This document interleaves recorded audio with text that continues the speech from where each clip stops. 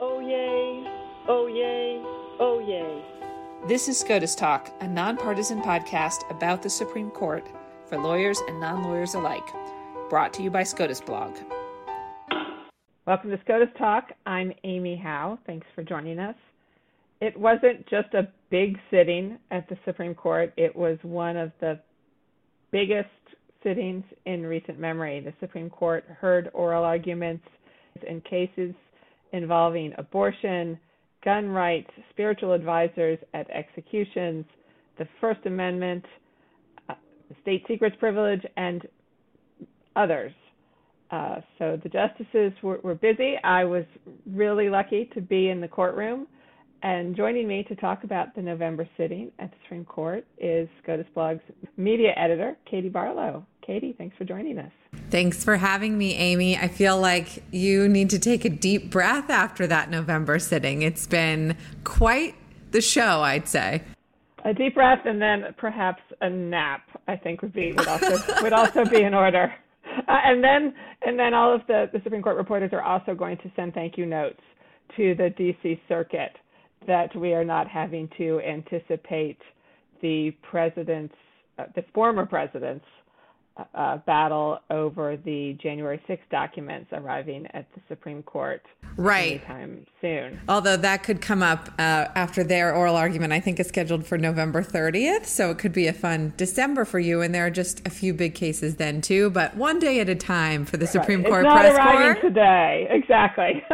One day at a time. Okay, so let's dive in with the major case on abortion, which is really two cases, because not only did you get a first row seat to history and in seeing this case argued, you covered them and you have some insights for us inside the room. But let's talk about the first case, which is by the abortion providers in Texas. And if you could tee it up for us, and then we'll dive in with some questions about the case, where you think it's going, and what it was like to be in the room for what was close to 3 hours of oral argument.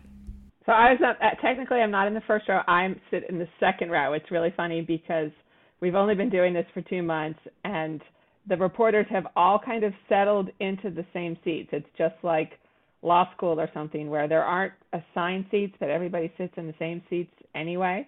And my sort of chosen seat is in the second row. But anyway, so there are two cases challenging the constitutionality of SB 8, which is the Texas law that prohibits almost all abortions beginning in the 6th week of pregnancy, which is a point at which many women don't even know they're pregnant. And so under the Supreme Court's landmark decisions in Roe and Casey, there's a constitutional right to get an abortion up to the point at which the fetus is viable, which is 24 weeks. And so similar laws imposing this 6-week ban have been struck down because of the conflict with Roe and Casey. But the Texas law, as many of our listeners are no doubt familiar, has this unusual enforcement mechanism that outsources enforcement of the laws to private individuals who bring lawsuits against anyone who provides an abortion or anyone who aids and abets an abortion, and then they can recover damages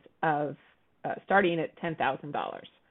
And so the initial efforts to block the enforcement of the law when it went into effect on September 1st were unsuccessful. The majority in that case, when the court issued that order on September 1st, acknowledged that there were serious questions about whether the law was constitutional, but said it also wasn't clear whether state officials and the anti-abortion activists whom the defendants had sued could enforce the law, and therefore whether or not the court could intervene. So that's the background. So the providers came back to the court, and then the federal government had gone to court in Texas after the initial efforts to get the law blocked were unsuccessful. And the cases before the Supreme Court this time around were focused on the procedural mechanism. Basically, could the Biden administration or anyone else sue in federal court to block the law before it's enforced against you? So I was outside the courtroom for oral argument, and I had what was my first experience. There was a lot of activity. There were folks from both sides of it, very peacefully, putting on speakers and having protests back and forth. But it was all peaceful. But I had the unique experience for the first time ever of being outside the court in the middle of all of that activity with my headphones in, listening to the oral argument at the same time. They also had speakers out front playing them so people on the street could listen, which was great because, again, that's one of our new benefits post-pandemic or still in the middle of the pandemic, whichever way you choose to see it. But there was a lot of color commentary from the justices, of course, insightful questions. It was a long oral argument. So gleaning what you can from where the justices revealed some of their thinking in those questions, where do you see the abortion providers case going? So there seem to be at least 5, but maybe even 6 or 7 votes for the providers. It turns out that Supreme Court justices don't like the idea that the Supreme Court can announce a right and then the state can prevent people from being able to go to federal court to vindicate that right, particularly when they have issued decisions that are intended to address that scenario. There was a lot of discussion, and I really wish I'd paid better attention in law school in a case called Federal Courts. There's a lot of discussion of a case called Ex parte Young, which holds that state officials can be sued in federal court to prevent them from enforcing unconstitutional laws. Justice Kagan, as she so often does, kind of summed up where she was and where I think several of the justices were. And so here's Justice Elena Kagan. General Stone, I think what Justice Breyer is suggesting is that the entire point of this law, its purpose and its effect, is to find the chink in the armor of Ex parte Young.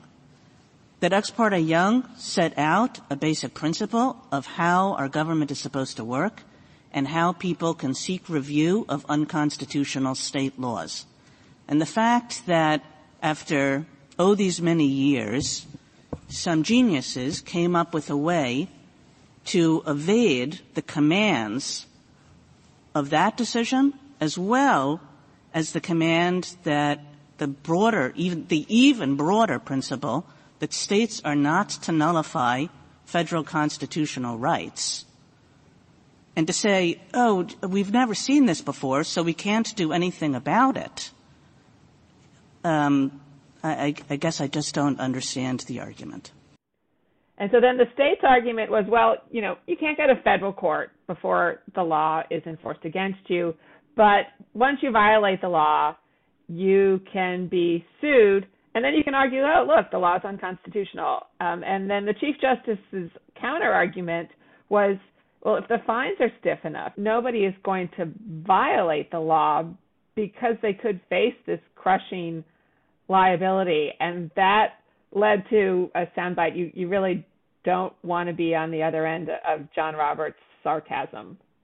It's not a question of the federal courts being more open. It's a question of anybody having the capacity or ability to go to the federal court, because nobody is going to risk violating the statute because they'll be subject to suit for $1 million. That takes a lot of fortitude to undertake the prohibited conduct in that case. And under the system, it is only by undertaking the prohibited conduct that you can get into federal court. Well, Your Honor, individuals, again, to the extent that we're dealing with the sorts of very high stakes, prohibited conduct, fines, sanctions, et cetera, I might add this is specifically a damages action. It is capped at much less than that. That is a significant difference. My question is what we call a hypothetical. Of course, Mr. Chief Justice. Yeah, I found that moment also. I agree. I would not want to be on the other side of that, what you would call a hypothetical. That was an intense moment during oral argument. And then the other point that really seemed to resonate with the justices was one that had been made even before they announced that they were going to take up the case in a friend of the court brief by a gun rights group, because after the Supreme Court declined to block the law back in September, other states started murmuring about adopting similar abortion laws. But then I think there was this realization among the justices, including the conservative justices, that, as Justice Breyer likes to say, what's sauce for the goose is sauce for the gander, that this enforcement mechanism could just as easily be used by blue states. So here's Justice Brett Kavanaugh talking about this idea. Can I ask you about the implications of your position for other constitutional rights? The amicus brief of the Firearms Policy Coalition says, quote, "This will easily become the model for suppression of other constitutional rights, with Second Amendment rights being the most likely targets," end quote. And it could be free speech rights, it could be free exercise of religion rights, it could be Second Amendment rights. If this position is accepted here, the theory of the amicus brief is that it can be easily replicated in other states that disfavor other constitutional rights. Your response? So that's insight from the justices, and to your point, it looks like there may be 5, maybe 6, maybe 7 votes in the abortion providers' favor. The next question is, of course, when do you think we will get a decision and how that ties into Dobbs? But before we dive into that, let's briefly touch on the federal government's case, because the federal government came up right after the abortion providers, and there was some back and forth there as well. Yeah, so when are we going to get a decision? Who knows? I mean, I think that theoretically, if they were going to block the law, and there's some question about procedurally how they would do that, they could do that at any moment. It might take longer for them to issue a decision, because even if there were 6 or 7 votes in the abortion providers' favor to allow the abortion providers' lawsuit to go forward, there are likely still to be 1 or 2 or 3 votes to say that it couldn't go forward, and those people are likely to want to write some sort of opinion. So it's hard to say.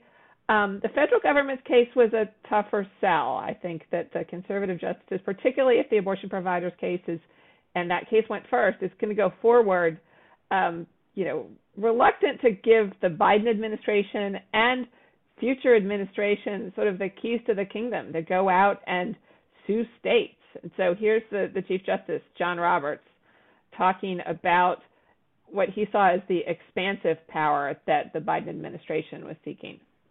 You say this case is very narrow, it's rare, it's particularly problematic, but the authority you assert to respond to it is as broad as can be. It's equity. You said we have the authority to sue states under equity, which is a limitless, ill-defined authority. And I just wonder, I know you've been asked this question before, but if you could repeat your answer. What is the limiting principle? When we get another case down the road where it's a different Solicitor General who's making this argument in a different case, what are we going to be able to point to that says, no, you can't invoke that broad equity power, or you can't say just because there's a state statute that is enforced by private parties, which is a very common phenomenon, that you then get to sue the states? I should say, though, that even if the Biden administration loses, and it seemed after the oral argument like they could very well lose, there's a little bit of a win for losing. The providers, one of my colleagues talked about this in the press room after the argument, the providers petitioned for certiorari before judgment to skip the decision in the Court of Appeals and fast track its motion, and to fast track its petition for cert before judgment, had been sitting around for almost a month before the Biden administration came to the Supreme Court. So in essence, by bringing its case to the Supreme Court, the Biden administration, arguably sort of jump-started the proceedings in the provider's case again. Well, as you said in the beginning, this case dealt with procedural issues in the Texas abortion law rather than squarely on Roe, although arguably the question about whether these types of laws can be crafted around what is a constitutional right hits the issue of Roe and whether that is in fact a protected constitutional right and if states can get around it. But We still have another huge abortion case coming up in December. And do you think that there were any tea leaves to be read from this oral argument as we head into Dobbs? Basically none. And I think perhaps it was because the conservative justices regarded this case as so separate from Dobbs that they're likely willing to allow it to go forward on, that it's really isolated to the enforcement mechanism, and we can deal with the actual abortion part later, that they were willing to allow it to go forward. Well, we could spend another hour talking about the abortion case, but we will hold the rest of that commentary until perhaps December when we get to Dobbs. Yeah, we got plenty of time to talk about abortion this year. Right. And we'll continue to be for a while. So let's turn to another major case this term regarding the Second Amendment. Bruen, if you could give us the background on the case and really whether you thought this case, there was a lot of hubbub in the media. Everyone was talking about this case and Second Amendment coming before the court, and it was one of the major grants that they made that they were perhaps hesitant to make before this term. So there was a lot of expectations riding on it. Want to get your readout from oral argument. Yeah, so this case is a challenge to a New York law that requires anyone who wants to carry a concealed handgun to show what's called proper cause for the license. And in New York, proper cause means that the applicant has to show a particular need to defend himself. It's not enough to say, I want to be able to carry a gun to defend myself or my property. And there are a handful of similar laws around the country. And the case really boils down to both sides agree that the Second Amendment protects the right to bear arms, and the challengers say this means you have a right to carry a handgun outside the home for self-defense. The state says, yeah, there's a right to carry a gun outside the home, but the state can put restrictions on it.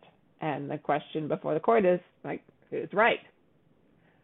And yes, there were a lot of expectations, and I think gun rights. There were a lot of expectations. Gun rights supporters have been waiting for this argument for over a decade. The Supreme Court in 2008 and 2010 said there's a right to carry the Supreme Court in 2008 and 2010 said there's a right to have a handgun in your home for self-defense. It applies to the District of Columbia. It applies to all the other states. And gun rights supporters have been like, okay, what else? What about outside the home? If they thought this was going to be a sweeping decision on the right to bear arms outside the home, I think they're likely to be disappointed.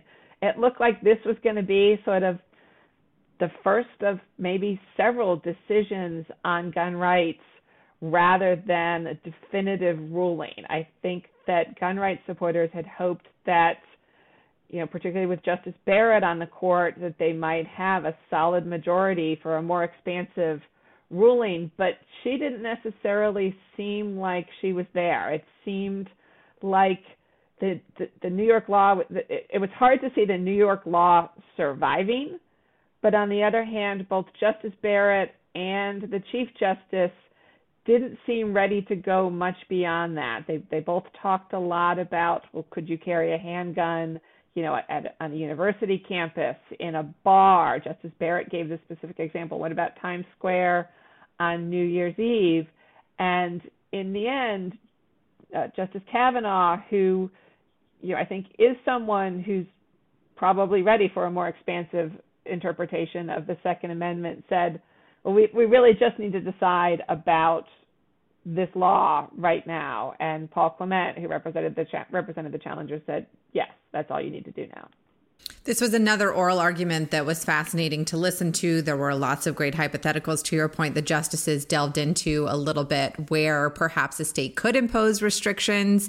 And this was about the state of New York, of course, but there was some discussion about New York City in particular and why New York City may have different interests than perhaps upstate New York, and guns have different roles in those places, and whether restrictions could be imposed on the subway or to your point on college campuses, there was a little bit of Ivy League shade throwing, or perhaps the reverse when they were talking about Columbia having a campus versus NYU. But what was the NYU exchange?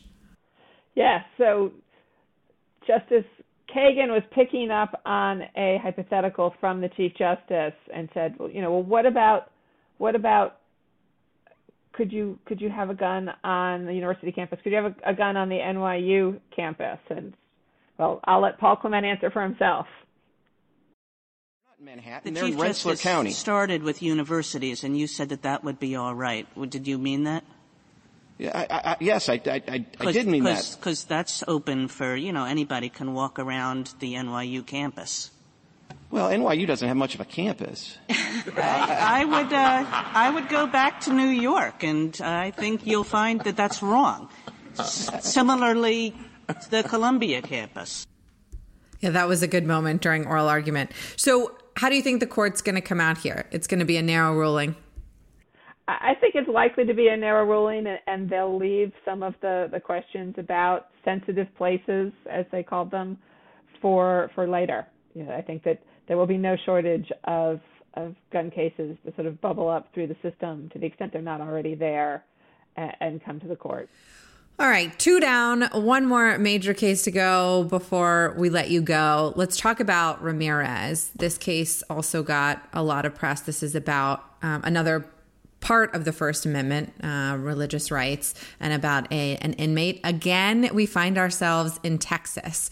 So give us a little bit of background on this case. Yes, the Texas Solicitor General, Judd Stone, collected a lot of the little quills that they give to lawyers who argue at the Supreme Court this month. This is the case of a Texas inmate who wants to be able to have his pastor touch him and pray out loud while he's being executed. And the question of whether an inmate can have a spiritual advisor in the execution chamber has come to the court in a few times the last 2.5 years in an emergency posture. This case was a slightly different issue, but the justices in September put Ramirez's execution on hold and then fast-tracked his appeal to resolve this question on the merits. And it was a little bit interesting because this happened right after the September 1 order in the Texas SB 8 case. And so, I feel like maybe this might have been a little bit of a reaction to the blowback to the SB 8 order. Like, okay, you want us to not resolve these things on the shadow docket? Like, we'll fast track it. Yeah, they seem to be moving, at least showing us that they can move quickly, which could be a double-edged sword for them and for the press corps, as we've seen. But so what is Texas's argument here against having spiritual advisors touch an inmate and be in the room with them at the end? So they have two different sets of arguments. One set is procedural, in essence, that Ramirez has raised these arguments too late. He's just trying to delay his execution. And relatedly, he should have, but didn't properly raise these arguments in the prison grievance proceedings. He didn't do what's called exhaust his claims in the prison grievance proceedings. And so there was actually a lot of very technical discussion about when he had raised these particular claims and at what stage. And then there were the substantive arguments, which boiled down to the idea that allowing this sort of outside spiritual advisor in the execution chamber increases the chance that something's going to go wrong, that the spiritual advisor will be in the way, he'll accidentally mess up the IV when he's touching the inmate, maybe he'll try and interfere actively, with the execution, that they are trying to sort of make the execution go as smoothly as possible. Were the justices receptive to that argument?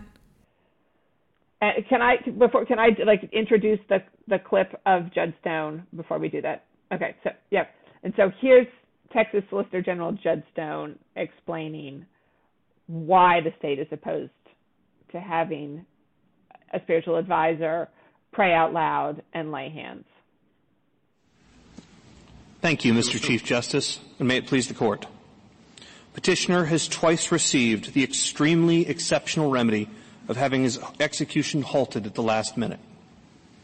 Each time he litigates around an execution date, he receives another lengthy reprieve. This court should not countenance the delay of a fourth execution date. Ramirez claims that he has consistently sought the same relief, namely his pastor's touch and audible prayer, throughout his piecemeal litigation. There are two problems with that assertion. First, it's false. Ramirez disclaimed in 2020 that he wanted pastoral touch. And in April 2021, Texas gave Ramirez all that he had been looking for at that time, his pastor's presence in the execution chamber. Second, Ramirez's assertion makes his litigation conduct inexplicable. If Ramirez was aware for the entire time that he wanted pastoral touch and audible prayer, then he has no excuse for failing to timely raise and grieve those requests. Ramirez tries to excuse both his delays and his failures to exhaust by claiming he only learned he wouldn't be permitted touch or audible prayer in June and August of this year, respectively. Again, false. So some of the justices were definitely receptive to the state's argument, and they'd been divided on the question of having spiritual advisors in the room at all. It was also interesting because we had some of the conservative justices talking about how you assess the sincerity of Ramirez's religious beliefs, which is not something you usually hear them talking about in other contexts.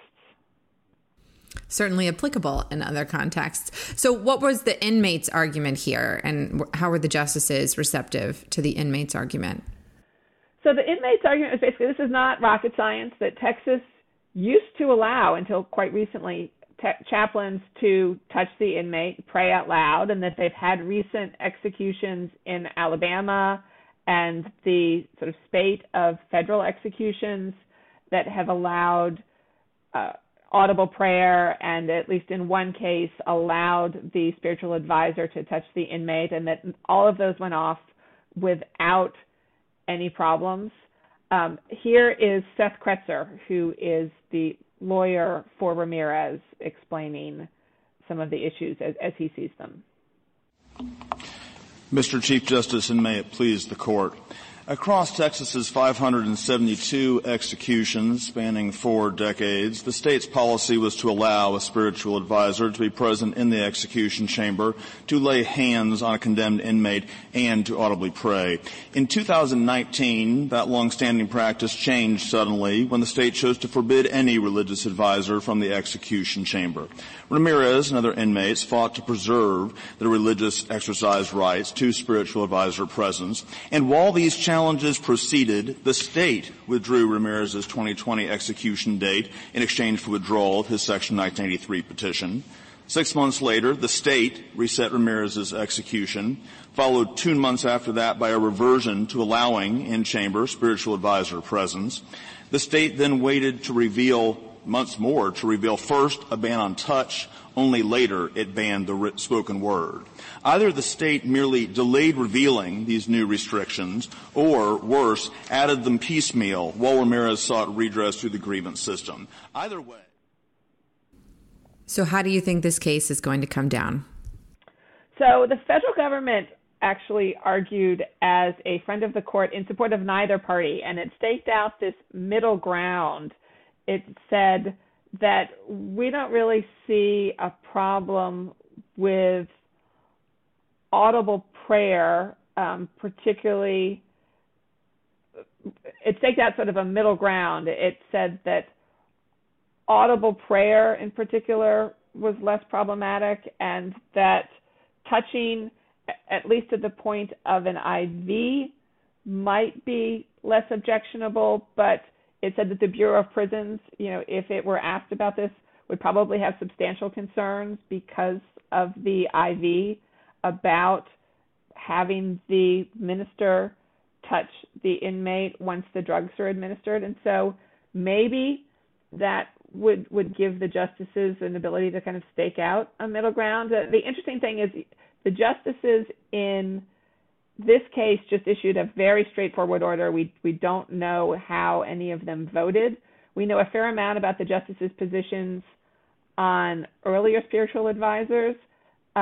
the key vote in this case actually seems like it is likely Justice Neil Gorsuch, who did not say anything during this oral argument. So it could be a little bit hard to game. All right. Well, briefly, before we let you go, because this was such a huge sitting, I just want to ask you kind of big picture, because we're still learning more about Justice Barrett on the bench now and what will be her first full term on the bench. She missed the October sitting and took her seat after October last year. Justice Thomas is continuing to dive in with the first question. Breyer is Breyering with his kind of off-the-wall hypotheticals. Kagan is Kaganing with her rapid-fire hypotheticals. And all of this is happening in a room where, you know, the public is still not allowed in, but you get to be in the room and you get a chance to see it all. So what are your thoughts on the November argument session now that we've had, you know, 2 full sessions in the courtroom? I mean, one thing that is becoming clear is that we had all thought that this idea of adding the seriatim questioning at the end was intended to ensure that Justice Thomas remained an active questioner, and clearly that is not how it has cashed out, to use like the new term from the November sitting. This is like the new "my friend on the other side." I'm not sure I'd ever really heard that term used, but now it's been used like 3 times in the November sitting. Justice Kagan used it, and then a couple of lawyers adopted it. So it's possible that they have just adopted this procedure to give them more flexibility with the time, and as a result, the bench is a little less hot. I feel like they think that, you know, they know they're going to get they know that they're going to get time to ask their questions, and so they don't need to be sort of poised, ready to pounce to ask their question as soon as a lawyer finishes answering, or as soon as somebody else finishes asking a question. The net result of that is that the arguments are long, but clearly they don't have a problem with that. And, you know, these are important issues, and they should take the time that they think they need to hear oral arguments in these important issues. I mean, there's no reason that they should sort of set these artificial limits, like we're going to only hear an hour on some of these issues that affect people's lives. And is there anything you see in the courtroom, like exchanges or glances or laughs, that the rest of us aren't getting to see? You know, it's funny because Justice Breyer was really in rare form in the last oral argument of the November sitting. He had this hypothetical. We're going to go ahead and play it because I'm not really sure I can capture it. You know, it's right up there with the pet oyster. It was about signs for a fried kale shop. All right, so I'll tell you why we let my own kale shop. I sell fried kale, and right outside I want a big picture of kale that lights up. Okay, it's mine. This is my shop. I want to decorate it the way I want. Strong interest. I don't have the same interest in what the billboard 40 miles outside the town says about my kale shop. Okay, there's your difference. And the grandfather is because we love grandfathers. Okay. And so, you know, what you can't tell from the audio is that Justice Thomas and Justice Alito were really laughing. The Chief Justice was kind of chuckling. Justice Kagan was not even remotely amused by this hypothetical. Kagan, I don't know if she thought it was just like taking up too much time. She's the queen of hypotheticals, so she has a high standard, I suppose, for what those hypotheticals are. And fried kale shops perhaps don't meet it. Who knows? Exactly. You know, maybe she's not a fan of kale. Maybe she prefers spinach. So. All right, Amy. Well, thank you for letting us turn the mic around on you. As always, we always learn something. Thank you, Katie. Great to talk to you. That's another episode of SCOTUS Talk. Thanks for joining us, and thanks to our production team, Katie Barlow, Eleanor Erskine, Angie Go, and James Ramoser.